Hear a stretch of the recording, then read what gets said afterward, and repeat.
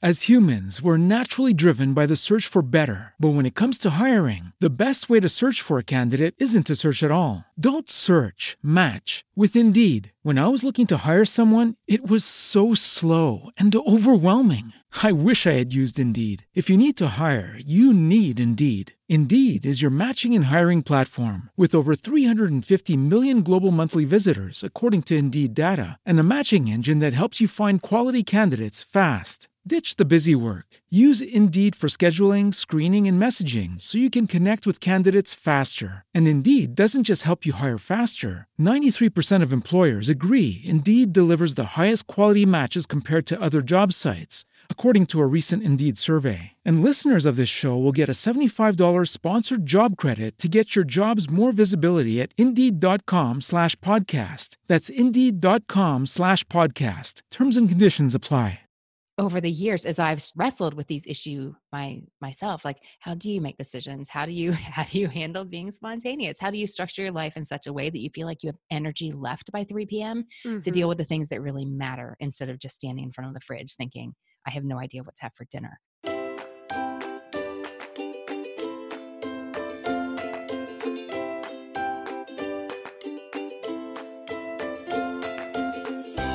Welcome to Cultivating the Lovely. I'm your host, Mackenzie Kappa.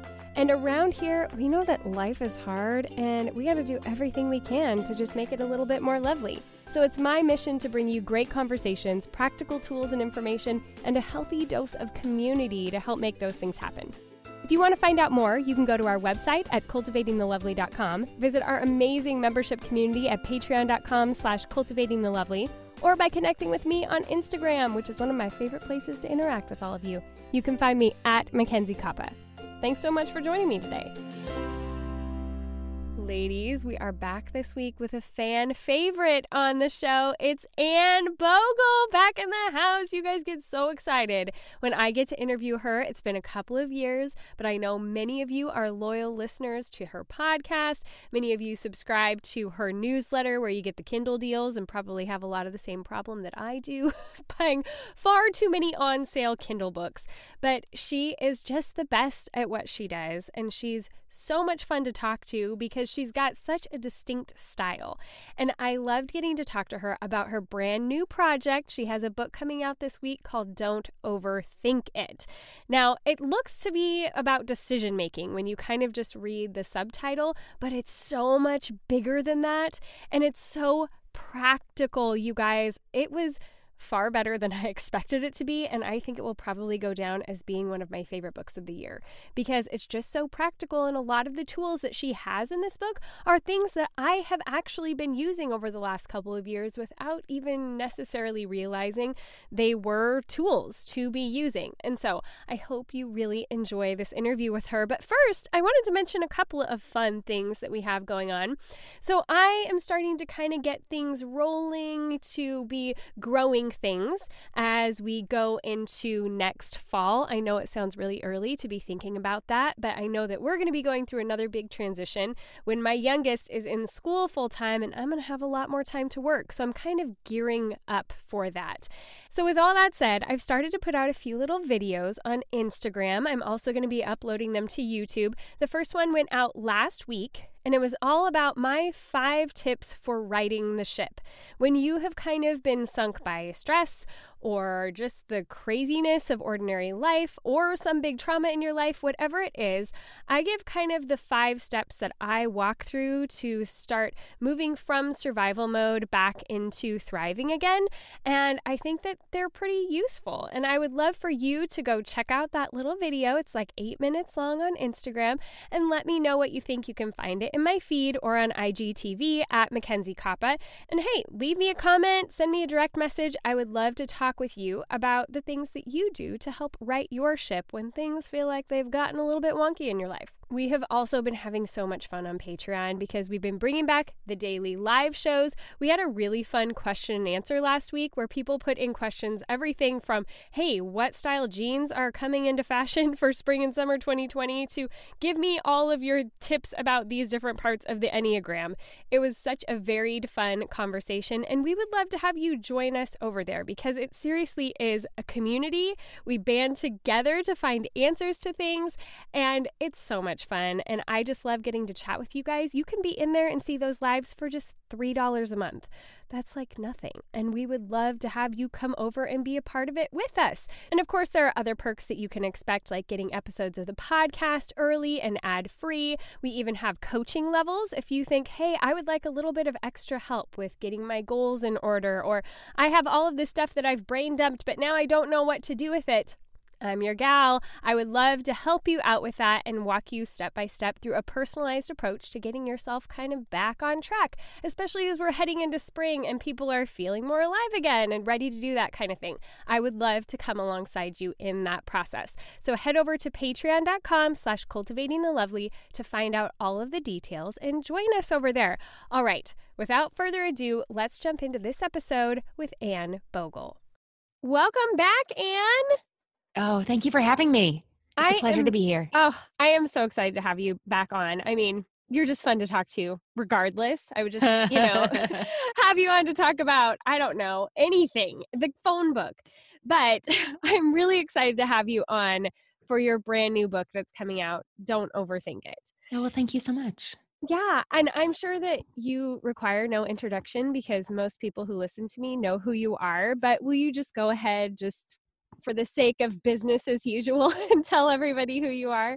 I mean, everybody requires an introduction, right? Right. Sure. Well, I'm Anne Bogle. You may know me from my blog, Modern Mrs. Darcy, a lifestyle blog for nerds, as my friend Tish puts it. That's been there since 2011, or maybe from my podcast, What Should I Read Next, where we talk all things books and reading and do literary matchmaking every Tuesday.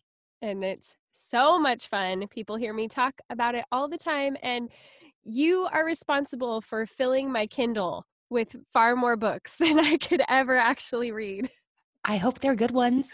They're all off of your recommended list. Whenever they go on sale, I have problems. I just buy. One of my coping methods over the past 2.5 years. But you'll never be caught without a book. That's a great thing. It is so true. And a lot of them I've really, I've taken off then with the series that they've been a part of. And so that's been super fun, like the London Celebrities series. And yeah, well done. Well done, you. Well, it's fun to connect with other readers. Yes. And this book, talking about reading. Okay. So when I first got it, I thought it was just about making decisions. And I was like, well, I don't know. I feel like a lot of my decisions are made for me these days. So is this for me? And then I opened it and I was like, oh no, it really is about overthinking in like all the different ways that we overthink, especially as women. And I thought of so many people in my life who could really utilize this book as I was reading it. But I was just so impressed by the practicality of it. And I'm just really excited to dive into it with you more today. And I guess my first question right off the bat is, what made you want to write this book? I mean, we hear in the beginning of the book how, you were struggling to make the decision over driving to Nashville because of the storm and all of that. But obviously, the book had been sparked before that. So what made you think about this book? That's a great question. Something that really has surprised me since I started blogging in 2011 is that back then I assumed that I wrote pieces for the blog or anywhere else about things that I knew. And it took me and then they'd be really hard to write and I wouldn't know why. But it took me a long time to realize that I wrote to figure out what I thought, not to write about what I already knew. Yeah. And on the blog over the years, I have written about many of the issues that happen in Don't Overthink It. Well, that I address in Don't Overthink It. And when I say that, really what I mean is, how are you going to live your life? Like that's something that I really focus on Modern Mrs. Darcy is I'm writing to an audience of 90% women who are 80% between the ages of 25 and 45. Except, you know what? I think that age span has widened over the years. Yeah. But when we who want to live a life that they would consider to be well lived. And so over the years, as I've wrestled with these issues myself. Like, how do you make decisions? How do you how do you handle being spontaneous? How do you structure your life in such a way that you feel like you have energy left by 3 p.m. to deal Mm-hmm. with the things that really matter, instead of just standing in front of the fridge thinking, I have no idea what to have for dinner. Yeah. Um, so these are things that have been important to me, and that I've realized, I just assumed that everybody knew how to do this, but it turns out we're all asking ourselves these questions. Yeah.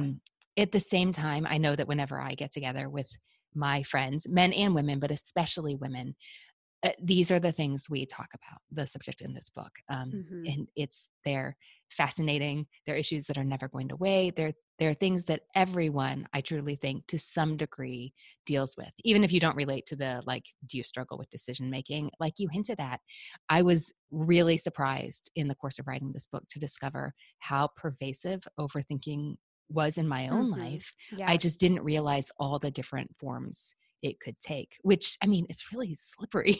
Yeah. And I was really surprised to discover that. But the more you're able to see something for what it is, the more you're able to do about it. And I really enjoyed gathering all these topics that at first seemed disconnected under one tent and addressing them here. Yeah.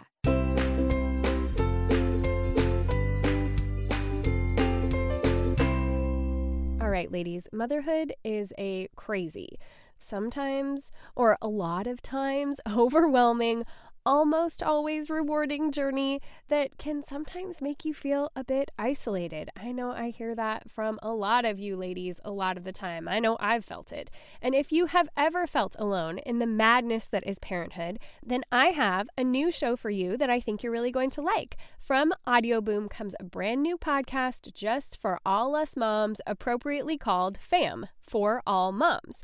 Join hosts Susan Yara and Sharzad Kiadeh as they dive into mom topics that are both hilarious and serious. Susan and Sharzad share their sometimes embarrassing experiences along with advice and commentary from experts and friends. These ladies are real. You know how I love that. And they're relatable, tackling just about any topic in their lives, whether it's about their kids, marriage, or life in general. This Audioboom original podcast has new episodes every Wednesday, just like my show, and is available on your favorite podcast app right now. Be sure to search for and subscribe to FAM, For All Moms, in Apple Podcasts, Spotify, iHeartRadio, or whatever your favorite podcast app is. Well, I have so many points from the book that I want to bring up, but I'm going to kind of jump ahead to a section where you talk about kind of like dealing with the overthinking and ways to stop yourself, because I have gone through this crazy divorce for the past 2.5 years. We just signed papers the beginning of February, but we're still in like this transition period. And then my brother died last fall. And all of this stuff happened that was so emotionally overwhelming. And I feel like I went from 2.5 years ago really being somebody who would overthink a lot of things. Probably especially because I was living in an abusive relationship for 14 years. So you kind of have to overthink life to like protect yourself.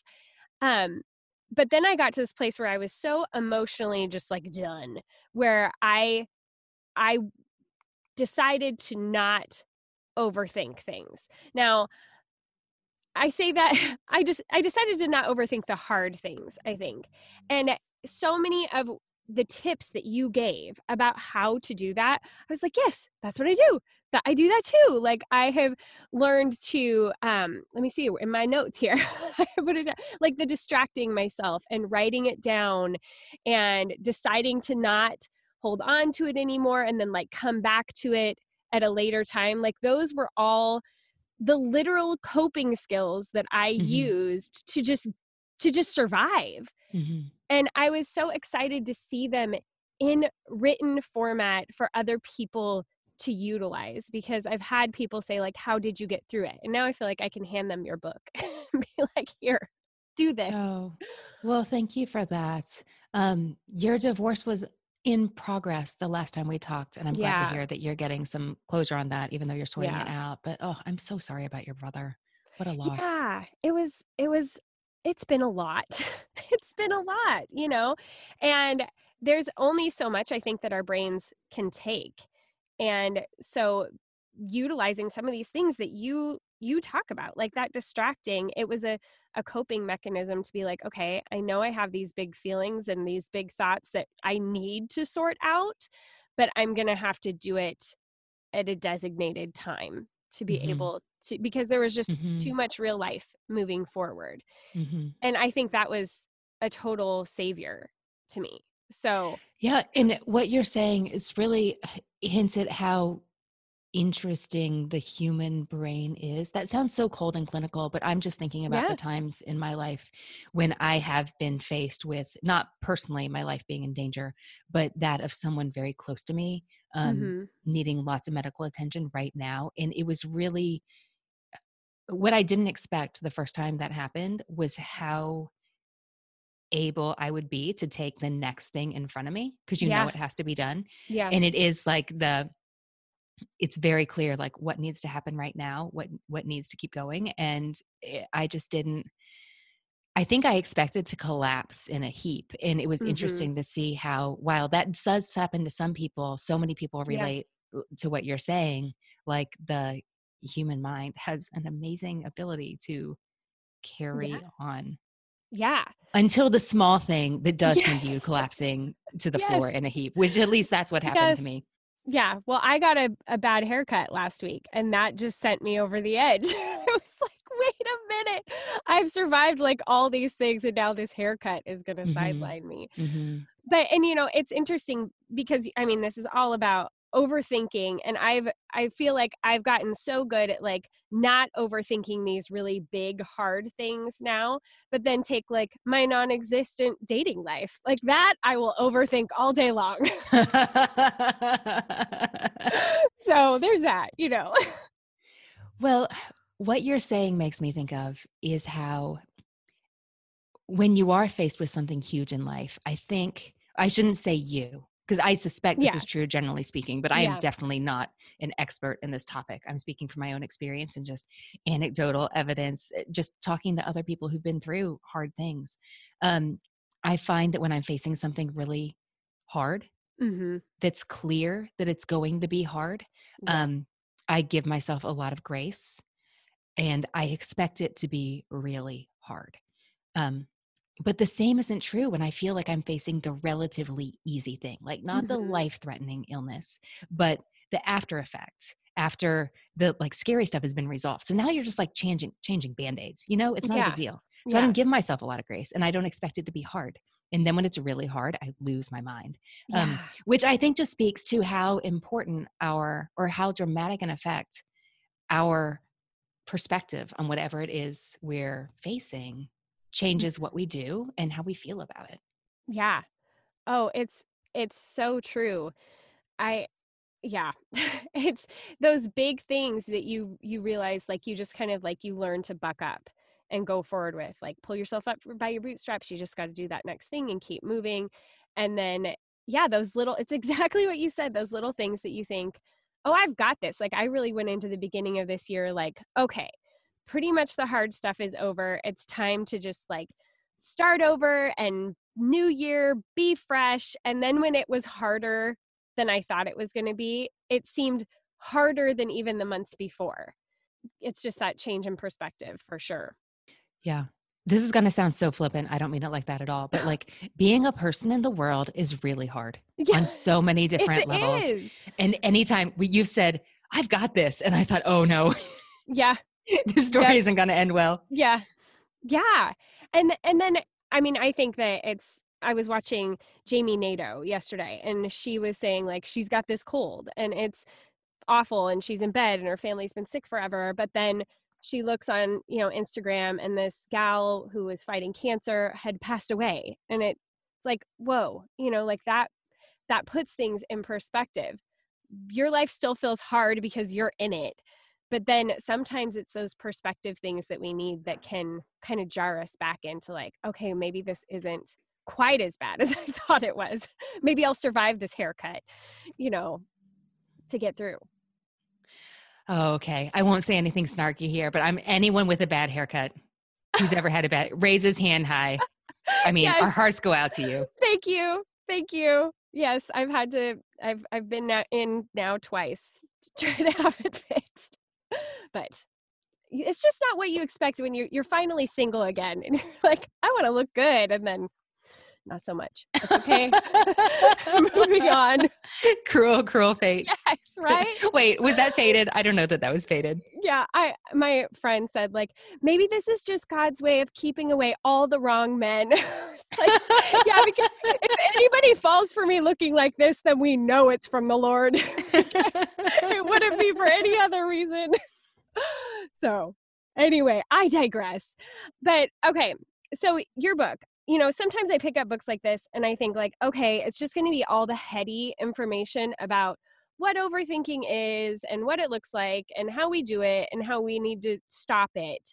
But you gave so many practical tools. And I feel like they are things that I share with my Cultivating the Lovely audience all the time when we're talking about organizing or meal planning or just planning our lives in general. And like, I try to walk them through that process. I've even had some coaching clients that I've helped with these things. And it was so many of those same clear-cut tools.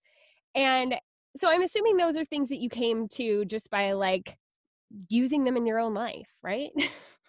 Well, yes. And then talking to other people who have too, because when you start, I mean, I say when you, but I wrote a book about this. So I spent 2 years of my life like deep diving this topic. And if you're thinking about making easier decisions, or if you're noticing like how perfectionism ruins everything basically, or like invades your thought life and makes it really difficult to make decisions and for you to be happy with the outcome. Like if you spend your days like researching and writing about these things, you can't just turn off that switch when you're done. You can't help but see like your own behavior and that of others around you through that lens. And you can't help like talking about it with friends and mentioning it on the vlog. And it's been, so I of course could share strategies that were given to me, ones that I arrived at myself, one that other people swore by. And you never know. The thing that like makes things so much easier for you could be something that just wouldn't work in my life. And I wanted to give people options so that what might work for them would jump out at them and they could give it a try. And something that I encourage throughout the book is experiment, experiment, experiment. Just if this sounds promising to you, give it a try. Some you can try today. And the book has an interesting combination of like huge, big picture vision shifts and also just little tiny tweaks that you could try. Yeah. I mean, if you read it now, you could try it by this afternoon. Yeah.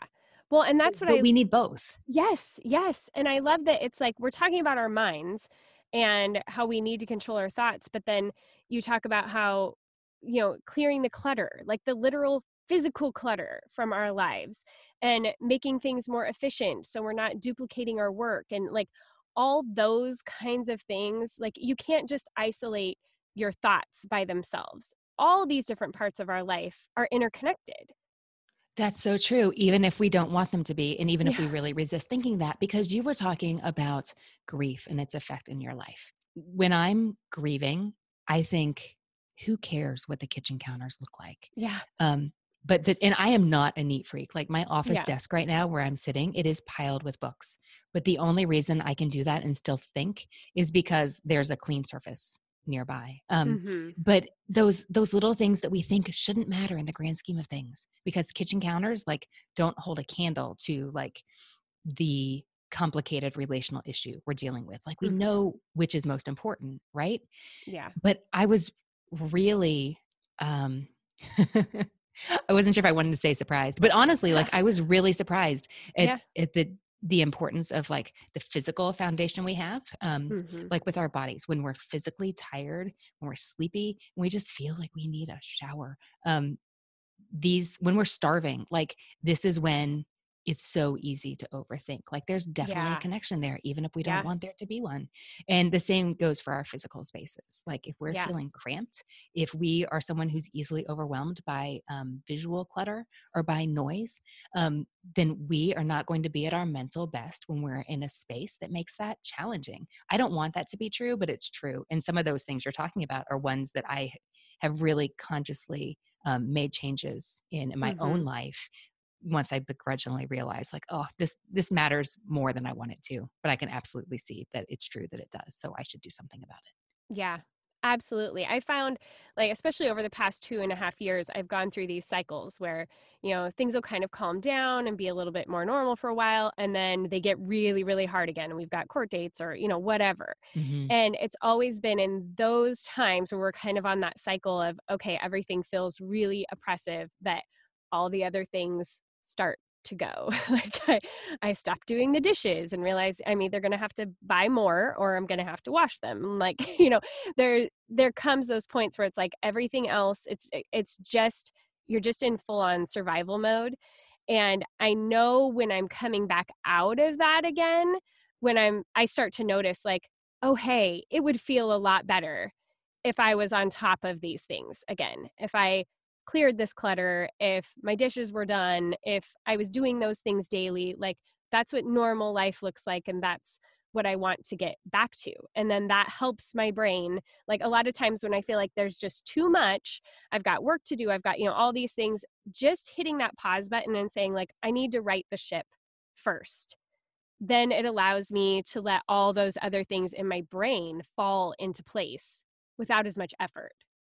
Yes. And it's so good to hear that you've learned what that looks like for you, Mhm. because something that really surprised me about the process of writing Don't Overthink It and examining what overthinking looks like in our lives is what a theme, just being kind to Mhm. ourselves was in the book. And I don't mean like buy yourselves chocolates and get a massage. I Yeah. mean, get some sleep and eat some Yeah. food and give yourself, don't beat yourself up physically or mentally. Mhm. And the reason why what you just said was so important is that sometimes if we don't know what we really need, or if we don't understand the connection between when we go to bed and how clearly we're able to think in the morning, or Mhm. whether or not we eat lunch and what that means for our headspace in the evening, is we try to be kind to ourselves. Like we have good intentions sometimes, but when we don't understand the connection, we Mhm. can actively sabotage ourselves, even though our intentions are so pure. But when you pay attention and you see how certain decisions and ways of being in your space affect the way you feel, then you can make really smart decisions instead of ones that backfire on you. Yes. Absolutely. Absolutely. And I think it's so important to remember that the adverse is true as well. Like when we are really mentally overtaxed, that makes our bodies tired also. And so as much as like when we work on our health, it helps our brains to work better. If there are things happening in our life that are stressful and whatever, it also like literally makes our bodies have a harder time working. And that has been such an eye opener to me, like, especially the beginning of this year, like thinking I was doing so well and okay, we're back on our feet. I'm working really hard. I'm fitting in all of this, just like getting our life back together. And then when all of the like, okay, we're going back to court, and then we were getting continuances, and like just the emotional strain of that made my literal body so tired, even though all other things would say I'm healthy. I was working out, I was trying to get enough sleep, but just that effect is so acute on our bodies. And I think we just have a disconnect, probably sort of culturally, that we don't realize just how connected they are. Yes, I find that the research absolutely bears that out. And there's some really, here, I have a great quote for you Okay. from, it's from The Body Keeps the Score, which is a book that I've been meaning to read for a long time and was Hmm. so glad that I finally did in the course of writing this book. But it's by Bessel van der Kolk, and it's about how trauma, I know this sounds like, oh, that sounds like a good read, but seriously, it's so fascinating. It's about how Yeah. traumatic experiences manifest themselves in our brains, our minds, and our bodies. Hmm. But a continuing theme I saw from people with lots of letters after their names, um, who do specialize in the mind and the body, said that we totally underestimate the connection between the two. So Hmm. Vander Kolk writes that breathing, eating, sleeping, pooping, and peeing are so fundamental that their Hmm. significance is easily neglected when we're considering the complexities of mind and behavior. We just skip right over that stuff, even though he says so often if something is not right with any one of those things, it's it's a symptom Yeah. of Yeah.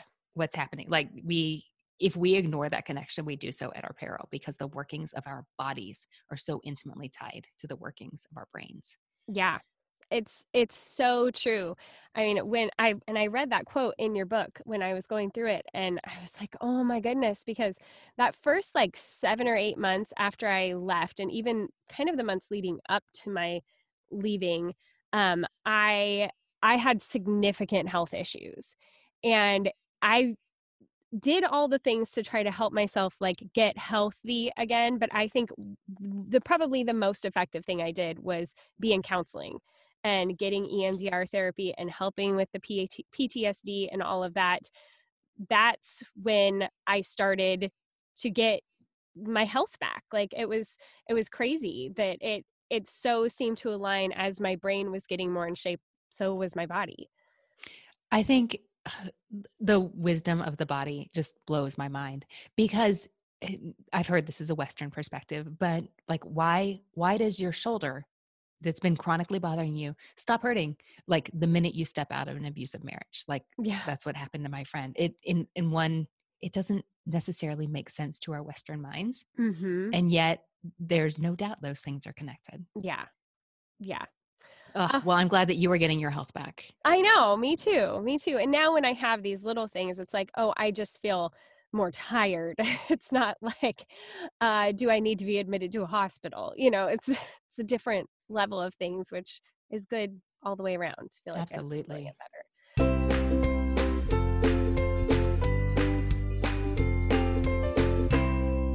Ladies, this might sound strange, but especially in the last year, I've done a lot of thinking about water, especially as I'm trying to recuperate from a long stretch of stress and get my body in the best order possible and wanting to give the most nourishing water to my kids. I've been thinking about it a lot. And I think generally we think if we buy like bottled water, or maybe we just drink straight from the tap because we figure we live in the US and it's probably okay, then maybe we're deceiving ourselves a little bit more than we should be. Because did you know there are hundreds of chemicals, contaminants, and toxins that are in the water throughout the country? Some of those are added by your local water company, but some are also unregulated and therefore not even tested for when looking at your local water report.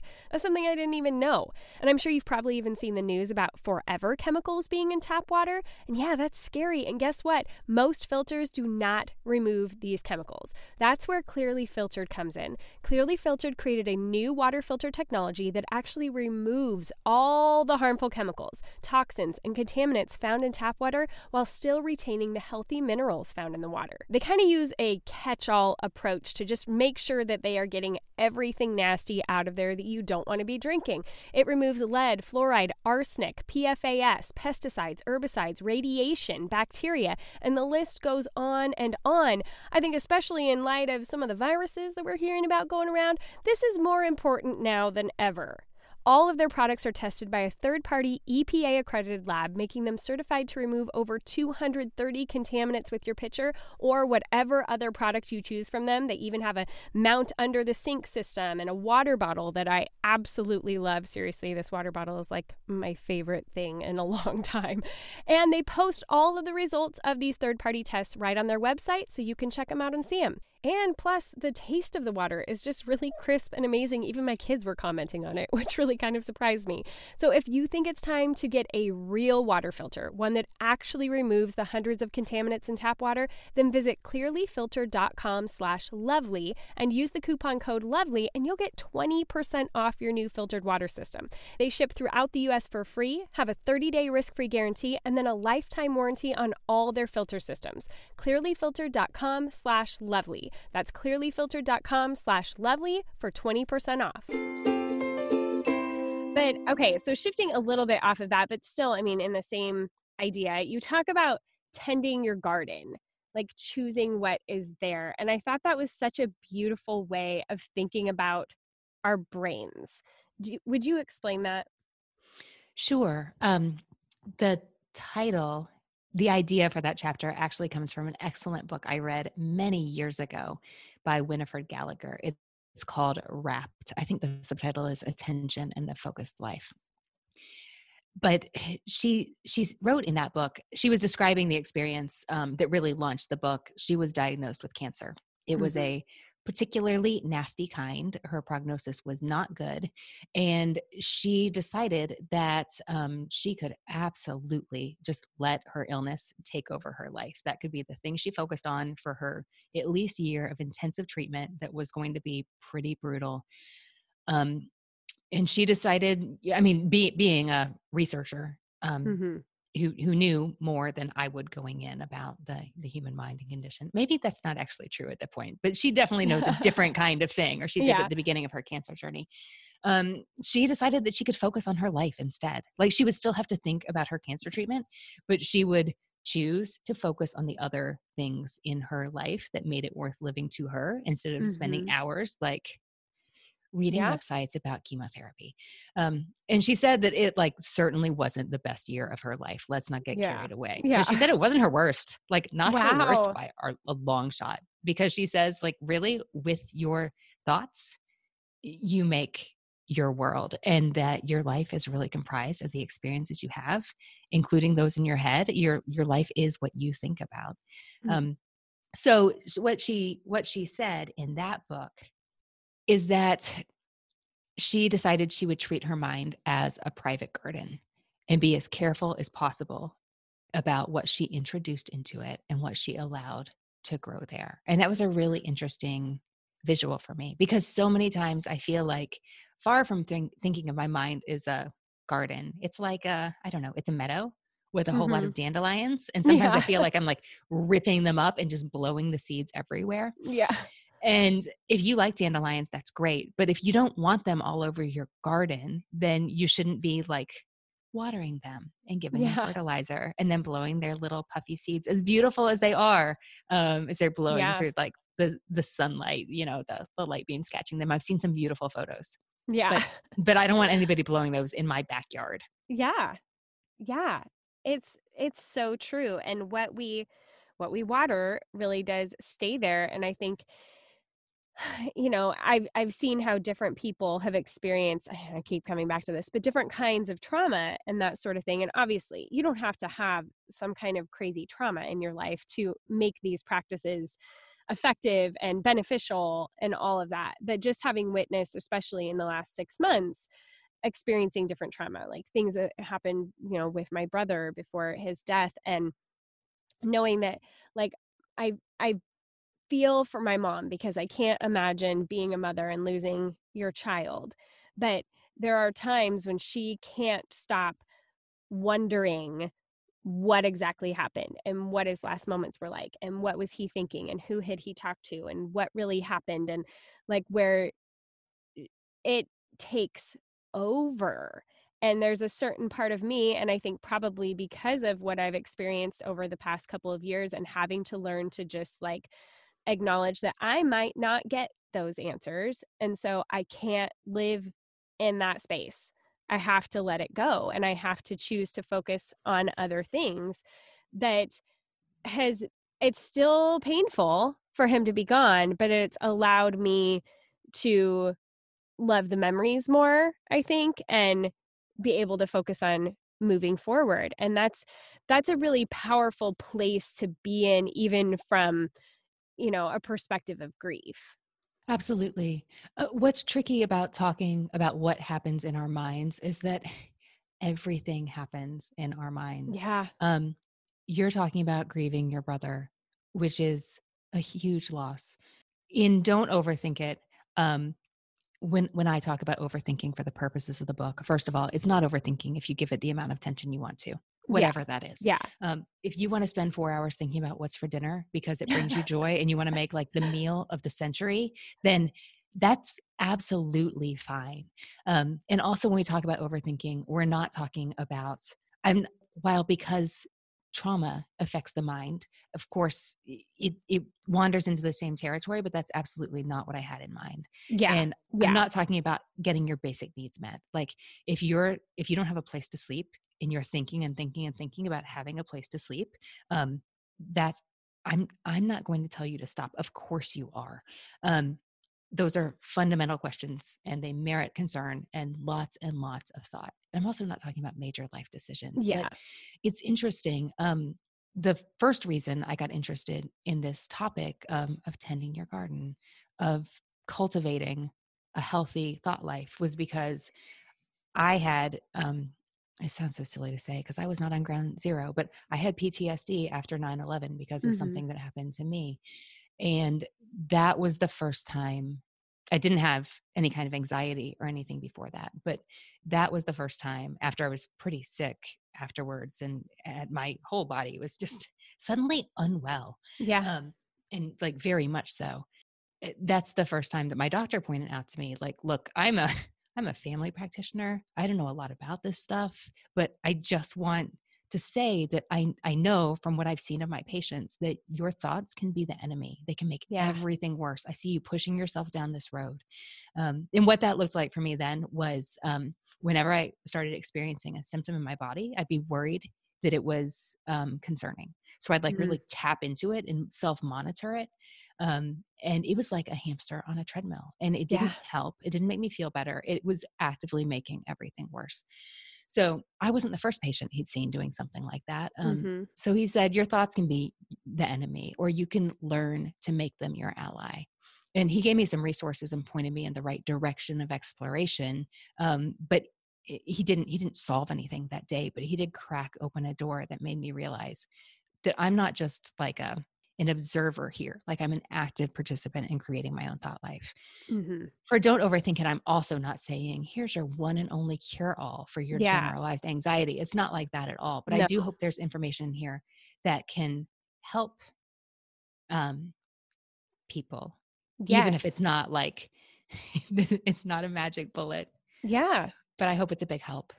Well, and it isn't even, and I keep coming back to all these like big, major traumatic things, but there's so much great information in this book about much lighter things, just the decision fatigue that we face very acutely in our culture, I think. And it's something that I talk about with the ladies in, the Cultivating the Lovely community all the time, because I think especially a lot of the moms are homeschoolers or stay-at-home moms. And when you have little people like asking you questions all day, every day, and you're having to answer all these things and making all these decisions, I'm a big proponent for like as much as you can plan and prepare in advance so that you have freedom, which I think you talk about really well in this book about limiting yourself so that you can have freedom.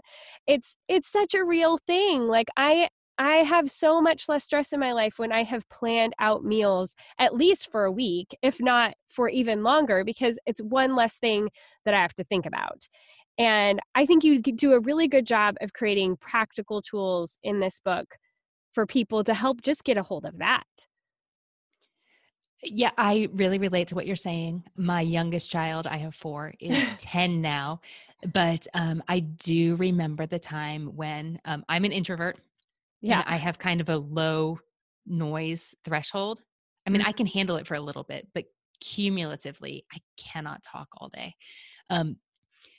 But having 4 little people at home talking Yeah. to you all day long, even though you really want to hear what they're saying, you love them dearly. But talking to them all day long was just a lot for me. And we only have so much mental energy. Yeah. Like it's like a budget. It's like a per diem where you get so much and then it's gone and you don't start over fresh till the next day. So, I mean, you can't keep expending that energy without paying a price. Mm-hmm. So anything you can do to streamline, those decisions, or in the case of snacks, that talking. I mean, seriously, Yeah. back in the day, we created a snack drawer. You could have Yep. anything you wanted, like in the one bin in the cabinet or the one bin in the fridge. You didn't have to ask. We did not have to have a conversation about it because I want to talk to my children, but not necessarily about like, I don't know, which kind of cracker and cheese they Yes. wanted. Like that, we can save our talk time for something a little more Yes. interesting. I mean, I love cheese, but still, that's not what I want to talk to my kids about for 15 minutes every day. Exactly. And it's what geniuses do. I mean, all these things that I hear you talking about, like eating the same thing or wearing the same thing or like doing things to kind of limit your options so you have less decisions to make. I mean, when we look at people like Steve Jobs and, all of these people who've done amazing things, it's because they eliminated a lot of those decision-making pieces from their life. Right. So you're talking about Steve Jobs and his black turtlenecks. Yes. And that doesn't mean we should all wear black turtlenecks, Yes. but you're so right that we have some things we all have things that we care about a lot Yeah. and things that just don't matter that much to us. Like this isn't exactly what I'm talking about, but our Christmas tree came down this year about like February 15th. I was busy. Yeah. People who could lift heavy things without complaining about it a lot were sick. I'm like, Oh, you know what? I just don't care. yeah. It will be fine. It's not going to stress me out. I'm not going to apologize for it. Just going to enjoy the lights from the twinkle lights while they last. Yeah, that's true. That's a great example.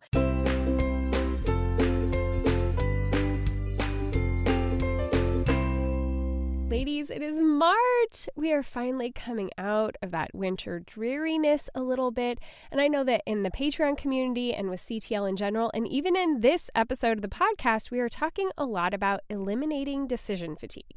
And pretty much the number one way I do that for myself is using Plan to Eat. You guys, this system was created by a family who knew what was actually needed in terms of practical meal planning. And they created an amazing website and app. You guys know I love the app that makes planning simple. You're able to utilize the recipes that you already know and love and that follow your family's actual dietary needs and preferences. And it works so seamlessly. Once you get all your recipes in there, which you can really easily do with their handy little clipping tool that they teach you how to use on their website, it's so easy. You just drag and drop your meals right onto your calendar. You can even create menus that then you can repeat later on, which saves you even more work in the future. It's like a gift to your future self. And then once you've created your meal plan, which you can do on the web or on the app on your phone, you can then head to the grocery store, have your shopping list all divided into categories for you. It's brilliant. It even puts the things that you normally buy at specific stores in the list for that store. You guys, they didn't forget anything. It's such a seamless system, and I am so grateful for it. Plan to Eat is a subscription service with amazing customer support. They usually get back to you in 12 hours or less. It's $39 a year or $4.95 a week, and they typically include a free, fully functional 30-day trial with no payment required. But for my listeners, you guys, because they know what a huge fan I am of Plan to Eat and that you're going to love it too, they're giving you 60 days to try it absolutely free. So just go to plantoeat.com/lovely to start that 60-day free trial. You don't even have to enter a credit card. You're just going to get in there and you're going to fall in love, and it's going to make your life so much easier. So go to plantoeat.com/lovely. And I think even if we're not like eliminating them completely, like I'm not saying wear a black turtleneck every day, but one of the things that I do, I mean, like the meal planning I mentioned, but for my daughters, it's always this battle of what they're going to wear to school every day. So I bought these shoe racks that go in their closet. And if I'm on my game, which hasn't been every week this year, but if I'm on my game, for me, consolidating, picking their outfits for the week into one, like, half an hour or hour that it takes me, and putting each day's outfit in each of those little bins. So a lot of times I'll do it like on a Sunday night or whatever.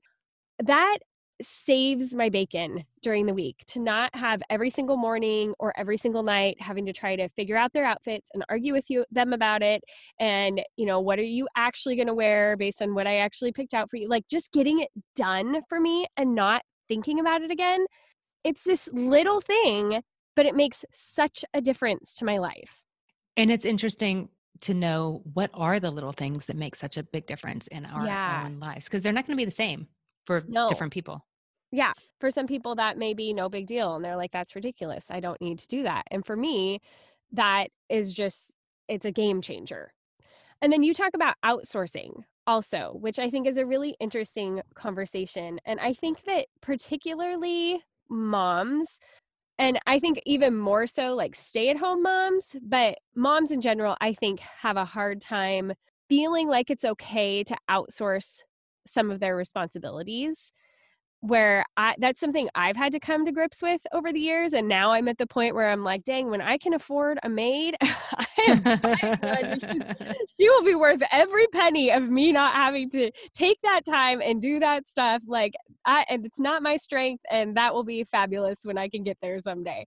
Mm-hmm. But do you want to talk about that idea of outsourcing a little bit? Sure. First of all, what you're saying about it being so difficult for some of us to let go of our responsibilities, I hear you.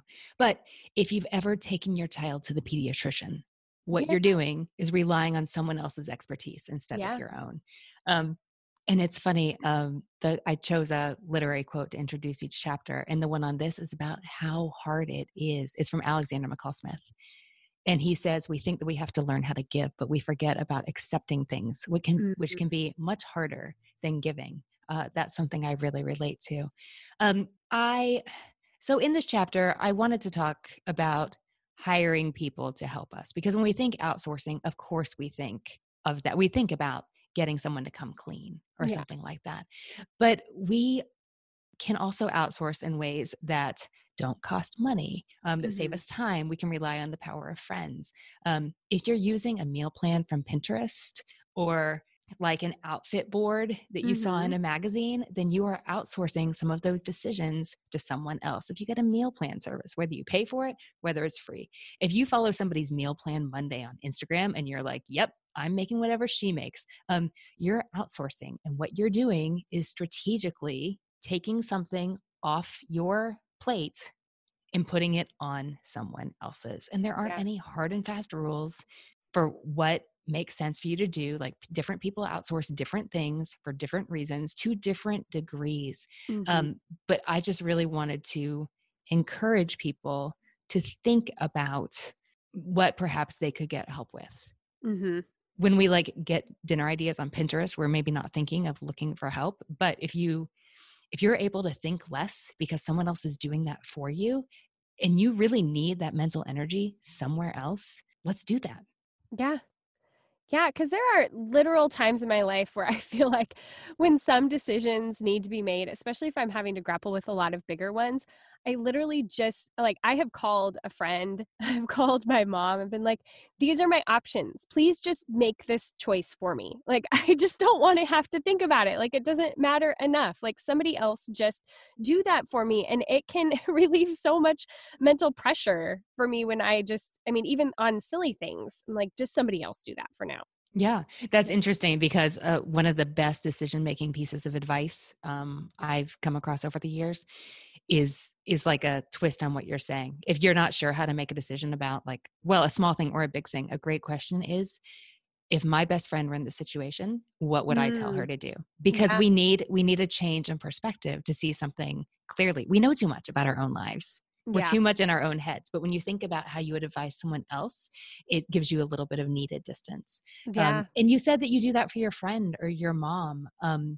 A Yeah. lot of times we don't want to ask people because we don't want to bother them. But like, if somebody has something they're really good at and they want to spend time with you, then don't worry about bothering them. Yeah. Like, they'll be glad you asked. Like, in the book, I tell the story about how I am not naturally organized. Once I have a system that works for me, I can work the system, but I really struggle with putting a system in place. So I tell the story about how when I reorganized my home office and had papers everywhere because we just moved and needed to put a system in place, and kept thinking, I'll do that next week. I'll do that next week. And that went on for like 4 months. I asked my organized friend for tips, and she said, let me just come over.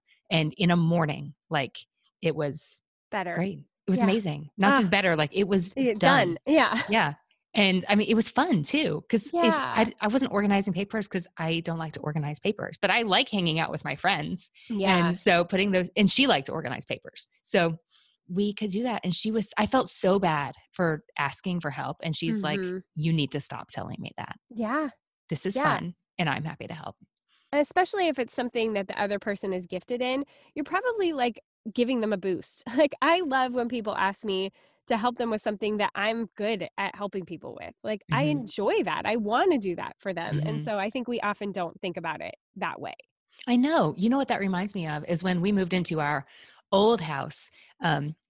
It was a like 1950s mid-century home in Louisville, where I live. And my sister-in-law, who hadn't married my brother that long before, so I didn't know her super well yet. She's an interior designer. She's amazing at what she does. But she has a job where people pay her money, in her workplace to do that. And she offered to help with my house. And I asked my brother, like, I'm not sure if she's being kind because we just met, or if she genuinely wants to help. And he's like, oh my gosh, no, she wants to help. She wants to help. Like, you need to say yes. And I did. And we had fun, and I got to spend time with her, and I got to know her better. And also, she's amazing at what she does. So I was just thrilled all the way around, but I needed that encouragement to Mhm. say like, no, yes, Yeah. you need to say yes. She means it. But I'm so Yeah. glad I did. Yeah. And she was probably really blessed by that too. Exactly. Because when we don't accept, I mean, we all think we're willing to give help, but if you don't accept it, then nobody can give it. And Yeah. so, really, it's not just if you want to live in the kind of world where people help their neighbors, then sometimes you need to be the neighbor getting the help. Mhm.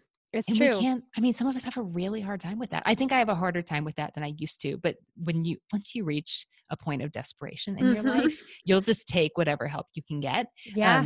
And the challenge for many of us can be to continue asking for and accepting help, even when we're not like seriously in dire straits. Yeah. Yeah, and it's been so interesting to me because I used to feel like I had to do it all. I, that was what made me a good mom and a good, whatever. And over the past 2.5 years, I've had no choice but to receive help from people. Like I'm a single mom trying to make it happen. There was no other option. And it's just been recently that I feel like those tides have started to change a little bit. Like I still need a lot of help, but I'm able to give back to some friends in some ways. And man, that has been so good for my soul to be able to give back to these people who have poured into my kids and poured into our life and so been there for us. I mean, even just driving, somebody's kids to ballet or, whatever. It's just, it makes me feel like I am contributing also. And it's friends also who are like twos on the Enneagram, have a really hard time accepting help. But it's been so good for our relationship all the way around for me to be able to give back and for them to be able to accept it back. Yes. Yes, Yeah. absolutely. It makes me think of my friend was telling me how I think it was my husband actually, had picked her daughter up from school and taken her to practice across town with my own child in the car as well. And she was like, "Oh my gosh, that was such a lifesaver. Thank you so much." But I mean, Yeah. just, Yeah. and I was like, really, like, I'm glad that we could do that for you. But let me just tell you, that was no big deal for Yeah. us. Like, not a blip on our radar. It probably made our kids' day that your daughter was in the car too. But it was not a big thing, but it was a big thing for her. And that Yeah. really helped me see, like, when I go to ask for help, if something could be like such a huge deal to me, but not Yeah. at all a big deal for somebody else, like, then I Yeah. just need to ask. Yeah. Maybe they'll be glad they have another kid in the car too. So Yeah. sometimes I hear the conversation is a lot more pleasant at the end of a long school day when your child has company in the car that's not their Oh, parents. it is true. It is so true. I had a friend the other day. I said, you should have just brought your kids over. And she was like, oh, it just would have been more kids for you to deal with. I was like, my kids would have gotten along a lot better if your kids had been here. It would have been fine. But yeah, it's just realizing that we're not always putting people out. It's a lot of times not as big of a deal as we think it is. Right, right, right. And I think we don't want to ask for help if we don't need it. And yet, um, in the United States these days, loneliness is becoming something that's Yes. discussed as an epidemic. So Yeah. reach out to the people around you. Yeah. That's one way to do it. Yep. Well, there are so many other things in this book that I wish we had time to talk about, but people are just going to have to get it. And you guys, this is going to be, I know it already, like on my favorite reads list from 2020 because it's practical, it's interesting, it's a really captivating read for something about overthinking. Like I'm going to overthink about this book, and because I just loved it so much. So I highly recommend that people go and grab it for sure. Well done. Well, I'm so glad you enjoyed it. And thanks for taking the time to read and for talking with Yes. me about it today. Yes. So to wrap things up, I know we only have a couple more minutes, but would you share, and I'll share one too, but just some small way that you are currently cultivating loveliness in your life? Ooh, well, Can be I'm any mul- dumb thing. I'm mulching my daffodils that are blooming, and I'm dreaming Oh. of ways that I'm getting my vases ready for when I'm ready to cut them in the backyard. Oh. Right now, I'm mostly looking forward to that loveliness. Yes. Yes. You're preparing for future Mhm, lovely. mhm. I love Also, that. it's so gray here right now. Like, spring is Yeah. on around the corner. Like, we can see the bulbs starting to pop up, but it's still very much winter. And I'm Mhm. just really making an effort to light the candles and turn on the twinkle lights that we have in a couple rooms in our home pretty much all the time. Yeah. This February light is still really gray, even though we know it's not going to be gray for that much longer. And I just need to enjoy the coziness, but also get a little bit of twinkle. Yeah, I totally agree. I've been starting to incorporate like some of the little like springier colors here and there, but yeah, I've been keeping up those twinkle lights and everything for sure, because it's gray in Washington too. For sure. I'm in good company. Yes. I think the little thing that I have been doing to cultivate a little bit of loveliness in my life, it actually took me by surprise.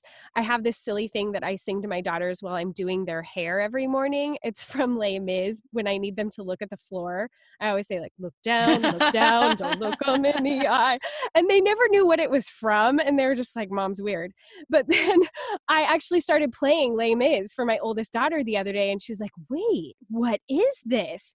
And so we actually sat down and I told her the whole story, and she's been listening to the music, and it does my little musical theater heart happy that she is like fully invested in being interested in Les Mis. Like, we're on the way to school and she's like, will you play Les Mis, Mom? Like, all my dreams are coming true. Thank you. That's so fun. Yeah, it's the best. So that's been my little lovely. I love it. Well, thank you so much for coming on the show, Anne. It was a joy, as always. I hope people get their hands on this book. And thank you for taking the time. Oh, it was my pleasure. Thank you, Mackenzie. Yep. Bye.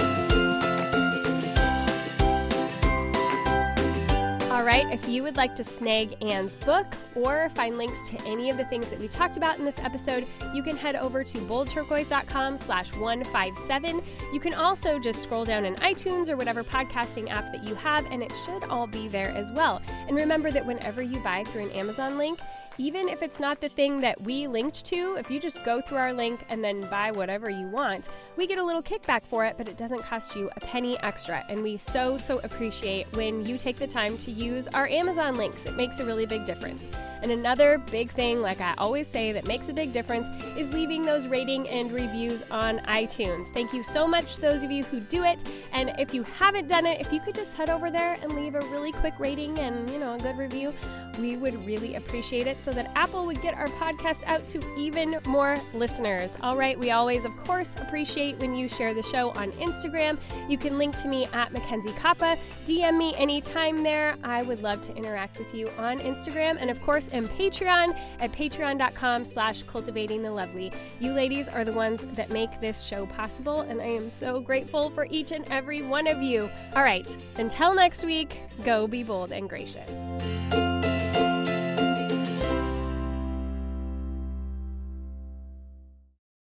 As humans, we're naturally driven by the search for better. But when it comes to hiring, the best way to search for a candidate isn't to search at all. Don't search, match with Indeed. When I was looking to hire someone, it was so slow and overwhelming.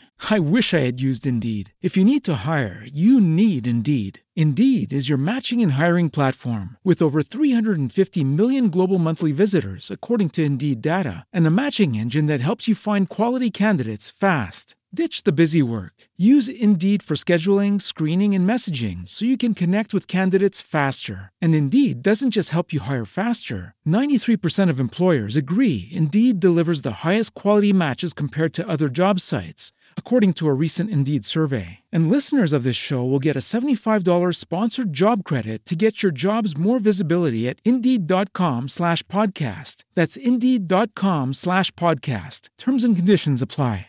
With LinkedIn Jobs, we tap into a network of more than 1 billion professionals to help you find quality professionals quickly and easily for any role you need. Marketing wizards? Found them. Software engineers? Found. That project manager I could never seem to hire? And found. LinkedIn Jobs quickly matches your roles with candidates with the right skills and experience. In fact, 86% of small businesses get a qualified candidate within 24 hours. Post your first job for free and get started at linkedin.com/spoken. That's linkedin.com/spoken. Terms and conditions apply.